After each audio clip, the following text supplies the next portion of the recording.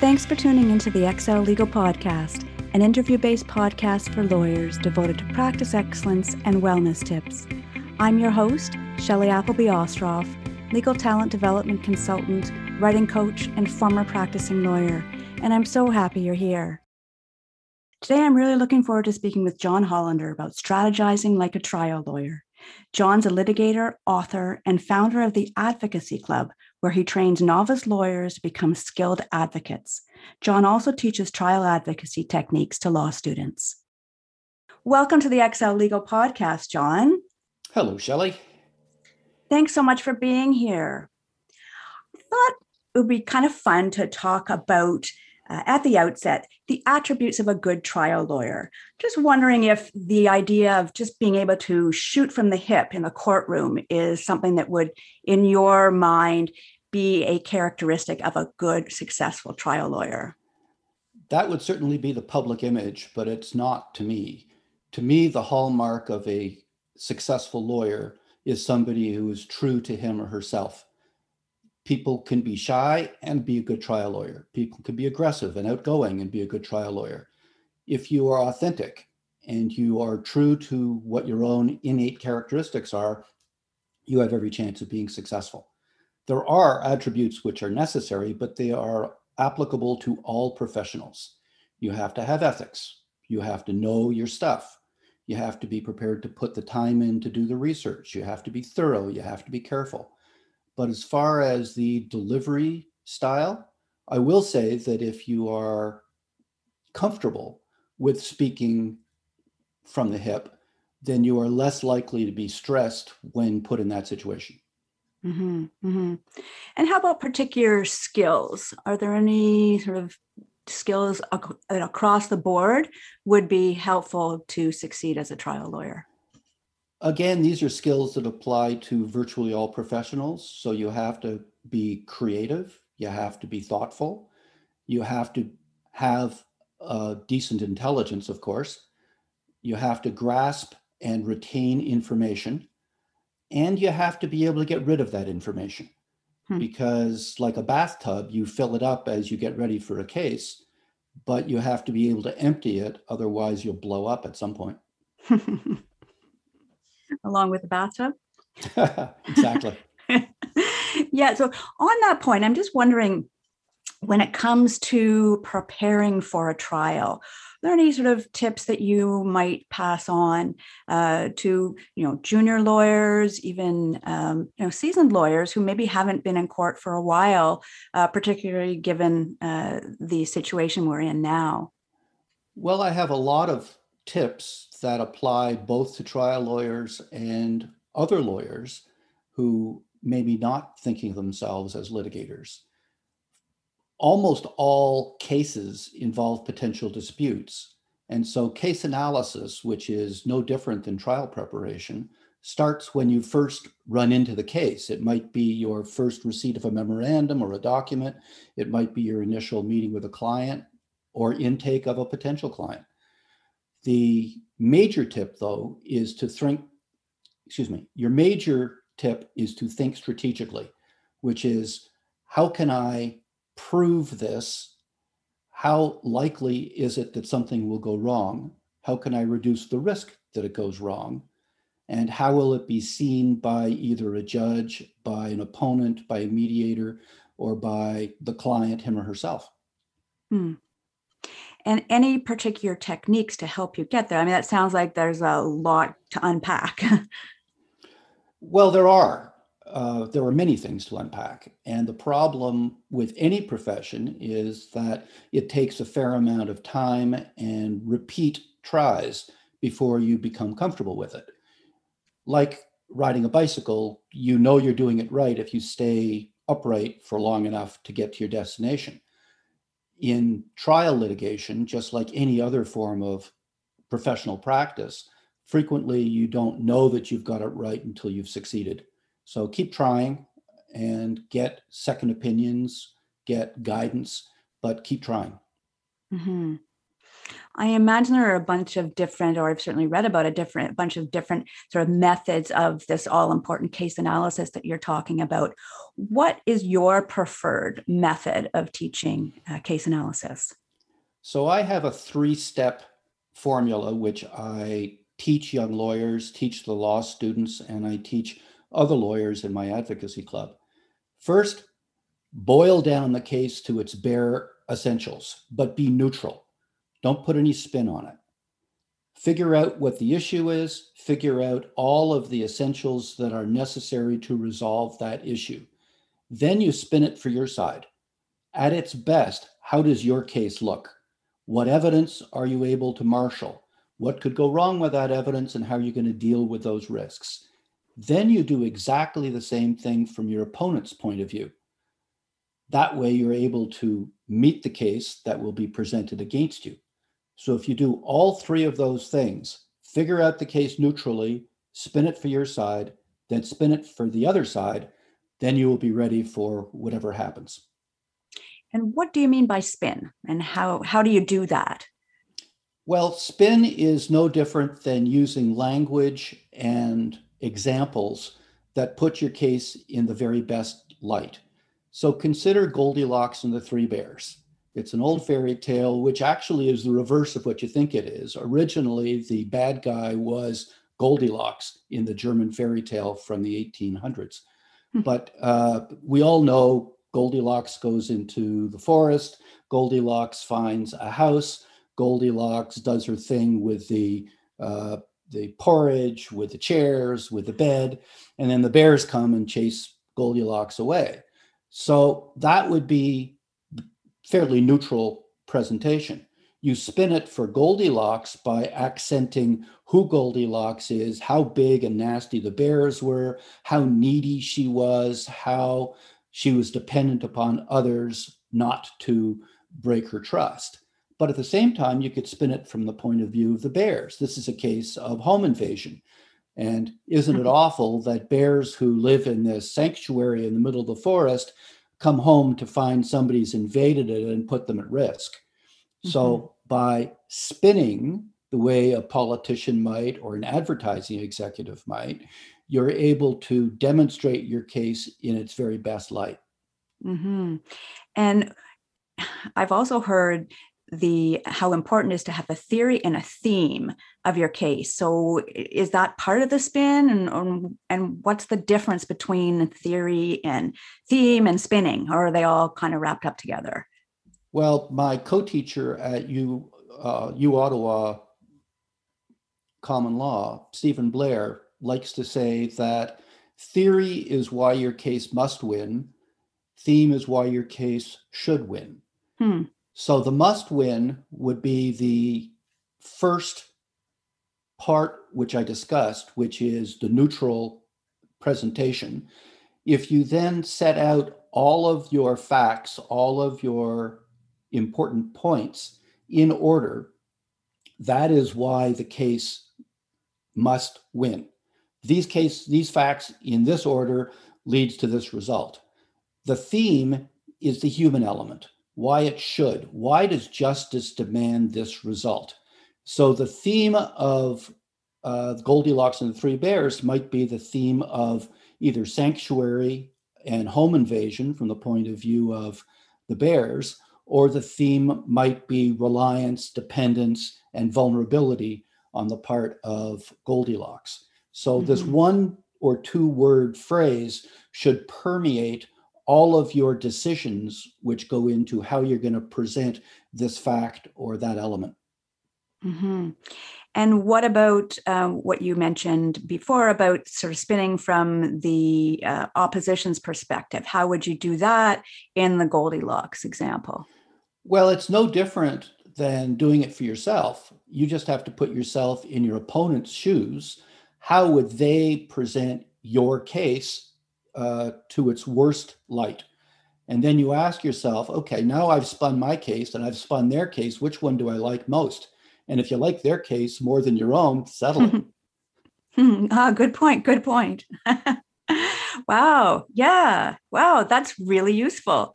And what what are some of the challenges that students and lawyers have in learning these new techniques? Well, you'd think that this is not a new technique. You'd think this is something taught in first year law school. But go back to your own days in law school, which are no different than today. In your own days as a student, you read case law. But the day before trial, or the day before the decision came out, both sides thought that they were going to prevail, at least in some respect. Both lawyers were not idiots. Both lawyers had grounds for doing it. And so the problem that a law student faces is moving out of the situation where all the evidence is known, which is the case for a trial judge who hears it all, and moving into the unknown, where you don't know how your witness is going to be cross-examined. You don't know how your witness is going to testify, even with preparation, because one of the dirty secrets of litigation is that witnesses do not perform to their optimum at trial, certainly not all the time. And so this is equally true for transactions and solicitors' lawyers, because when it comes to the event, they don't know whether their client has the heart for this fight, or they don't know whether the client's going to change his or her mind. They don't know whether there's an off-ramp which doesn't present itself up front. So what I'm talking about is litigation technique, but it applies equally to transactions lawyers. Mm-hmm, mm-hmm. So what are some of the sort of, I guess, strategies you've used to help students sort of get beyond that roadblock, or I guess just a challenge? Well, in law school, as well as in the advocacy club, we have to teach two different techniques, and they're different techniques, but they correlate. You have to gather information, and then you have to sort information. And lawyers don't gather information and then sort it. Lawyers gather information, then they sort it, then they gather more information, then they sort it. So we find difficulty sometimes in getting students to dummy down their thinking, because they all want to accomplish so much right off the bat.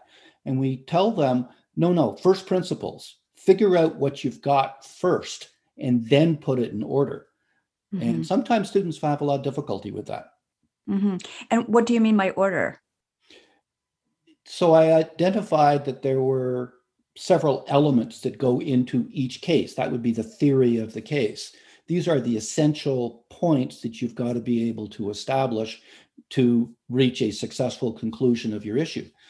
And sometimes you don't know all those elements, or sometimes you think that this is important when it turns out not to be. Sorting important from unimportant. And that can be very, very much of a challenge. Teaching that skill, this may be fun, but it's not important. Or this may seem trivial, but that's where the whole case lies. That could be a difficult skill to teach. Mm-hmm. Yeah, that's what I'm thinking. And I'm just trying to figure out how you're doing that, because I know the advocacy club has been so successful.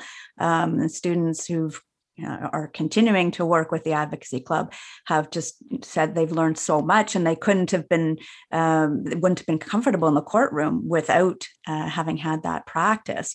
So I'm just trying to get a sense of how do you deal with that in the advocacy club? And yeah. So the advocacy club is teaching by practicing. So we present a principle, we demonstrate the principle, and then the participants practice it with feedback. And the more they practice, the more they succeed. These are very much bicycle riding techniques, and you got to get up there and try it. And so what people like the most about trial advocacy class and advocacy club is that it presents a safe forum for them to try stuff out without injuring themselves. Yeah. And I'm thinking too, way back when I was in law school, I don't even think we had trial advocacy classes, to be honest. But just thinking that we would have read about it, and we would have then tried to apply the skills that we read about the first time we stepped in the courtroom. I know that was me. Like I just sort of, I had no idea what to do, but I'd read about it, and then, wasn't very successful at first. So the idea is that's just fantastic that they have the opportunity to practice and get feedback. And I imagine it's feedback from you. Is it also feedback from the other participants? It depends upon the circumstance, but feedback from the other participants is not designed to instruct the person who is presenting. It's designed to focus the attention of the participant who is giving the feedback, not the one receiving it. So one of the hallmarks of the Advocacy Club is that we get other Advocacy Club members, these would be junior lawyers and some who aren't quite so junior anymore, as team leaders. So sometimes the feedback's coming from a lawyer with 2, 3, 4 years experience, but who is versed in Advocacy Club techniques. At my trial ad class, I have 4 teaching assistants who are junior and not so junior litigators, anywhere from 3 to 10 years out. And they're the ones who do the feedback in the breakout groups. So the magic is small group so that you get a lot of chance to practice, and then feedback from somebody who knows a lot more than you do. Excellent. I want to go back to a topic we were discussing a few minutes ago, the theory and the theme of the case. And I'm just wondering how we would wind that into telling a convincing story. Because my understanding is that litigation at its heart is really an applied type of storytelling. And so I'm wondering how we would use theory and theme to develop a persuasive story, I guess, ultimately.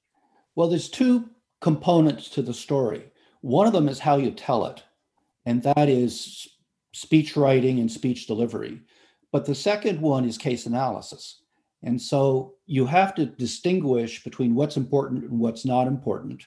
And once you've done that, then you deliver a speech the same way you would a presentation to a Rotary Club. You start with your theme, not with your theory. You then explain how it is you're going to reach your conclusion. Then you reach your conclusion by making your points. I remember Justice John Laskin likes to say, in law, judges don't want to be treated like the readers of creative fiction. They don't want to wait until the end to find out that the butler did it.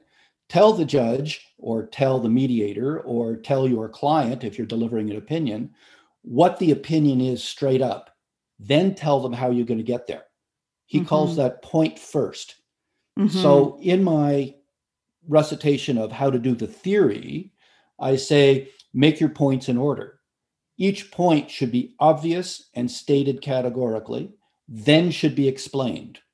So to make an argument persuasive, you have to add in some of your spin.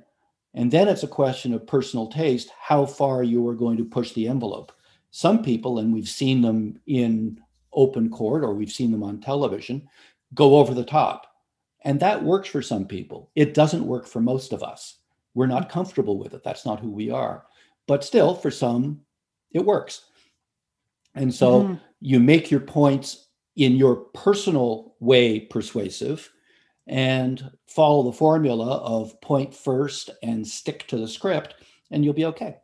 And what about, if we go back to sort of the idea of a story, is it always obvious who the characters are? Is that something that's fairly easy to decide? Or, yeah. Well, it's easy to decide by the end of the piece. It may not be easy to decide when you're doing intake with your client the first time. So there is a missing character in Goldilocks and the Three Bears. The Three Bears may say, well, we agree that Goldilocks is vulnerable, she's reliant, she's trusting, but where were her parents? And it may not be obvious in the first instinct that there are parents out there who could be blamed for this. So at the time that you're making your opinion or that you are making your argument or delivering your speech in a mediation, it should be obvious who the parties are, but it may not be early in the early stage. Right, right. Yeah. And what about the perspective? Is it always, are you always telling the story from your client's perspective? The easy answer to that is the more senior you get, the more able you are to deliver a persuasive speech that is aimed at the opposition's perspective. So you try to structure your argument or your story in a way that appeals to your audience. And it may well be that you say, well, my friend is saying this, but look where that goes. And then you work your friend's argument in a way that hurts your friend. Hmm. Mm-hmm. Mm-hmm. Interesting. Interesting. Yeah. Any other elements of storytelling that are useful to keep in mind as we're preparing? The most important thing of storytelling is to keep two people in mind, your audience and yourself. Your audience is important because if you tell a story that passes them by because your audience doesn't understand it, or that turns them off because you've made references that bother them that you can't resolve easily. So that's one thing. But yourself, that's important too, because you've got to stay within yourself. You've got to be authentic. And it's the lack of authenticity that sometimes really hurts in the persuasive element of a story. Mm-hmm. Yeah, and that's such an interesting point because I think that a lot of times we just feel like we're acting, that True. we have to act like the trial lawyer we've seen on TV or wherever. Yeah. And what are some of the tips that you give to junior lawyers who really haven't developed that sense of who they are in the courtroom when they go in the first few times? Well, one excellent tip is to record yourself. And the reason I say that is because sometimes we don't know about our mannerisms until we see them on tape. Mm-hmm. We may not know about how often we say or how often we say like, or we may not know that we put our hands in our pockets, or we may not know some other characteristic. We may not know that we speak too quickly. Most of us are aware of this, but many are not. And if you're aware of a problem, then you could work to fix it. Mm-hmm. And particularly if you see it yourself from Exactly. again, sort of from the audience's perspective. Yeah, I remember doing media training years ago, and the first thing I did was videotape us giving a presentation or answering a question from the media, and I couldn't believe how often I was blinking my eyes. I thought, wow, I'd never noticed that, but I sure worked at trying to stop that blinking. Yeah.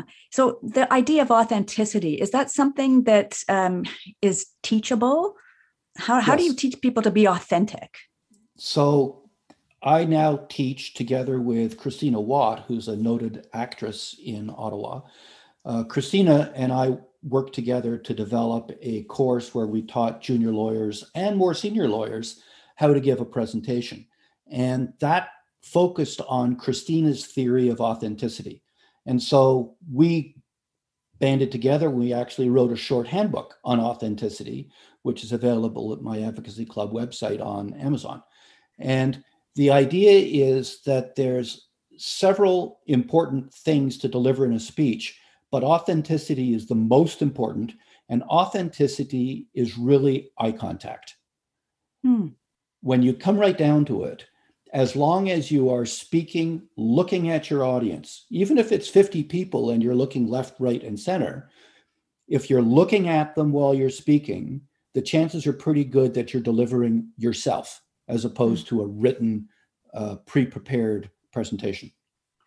And well, the first thing that comes to mind when you say looking at your audience, I mean, I've been in situations where the eye contact is a little intense and kind of creepy. Like, what do you mean by looking at, you don't want to be staring too long at one person, I imagine. Agreed, you shouldn't, and you don't have to. And if you're delivering a speech, unless you're very good at memorizing, certainly I'm not, then you're not staring at your audience, your client, or your witness. You are looking at your notes and you're looking at your audience. The idea is that when you're speaking, you should be looking at the audience. You're allowed, in fact, encouraged to take a break and look down at your notes because you also want your audience to digest what you've just said. And so there's a number of smaller techniques about how to accent the last words you said, how to choose the words to accent, how to raise and fall your voice when it comes to certain rhetorical techniques. We also teach those, but they all feed the essential authenticity technique, which is looking at your audience and giving yourself. And giving yourself? Yes, giving yourself. Absolutely. It's presenting, this is what I have to say. This is who I am. You can believe me because I believe this. Mm-hmm.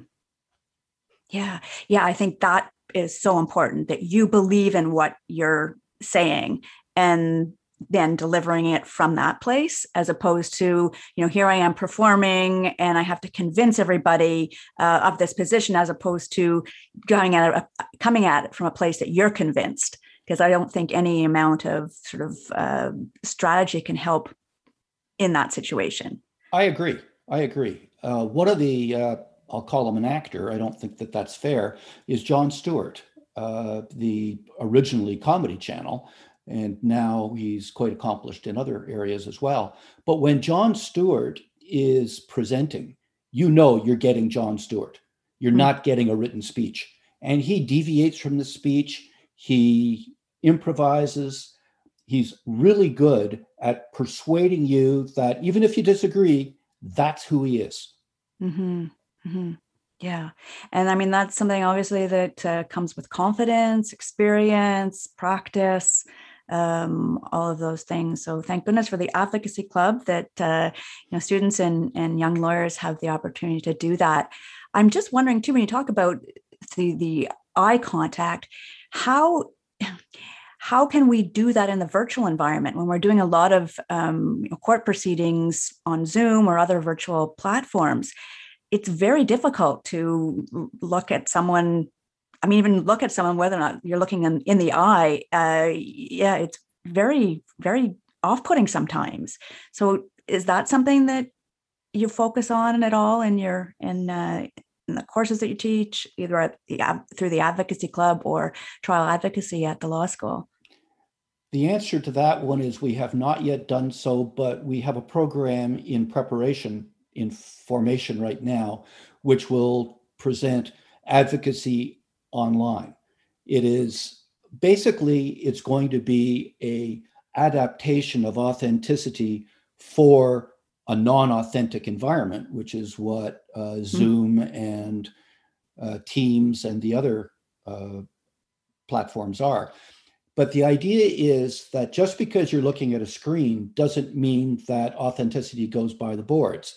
You should be looking at the screen and not at your notes. And one of the nice things about the technique is if you look at your notes, you're pausing, and that lets the audience catch up.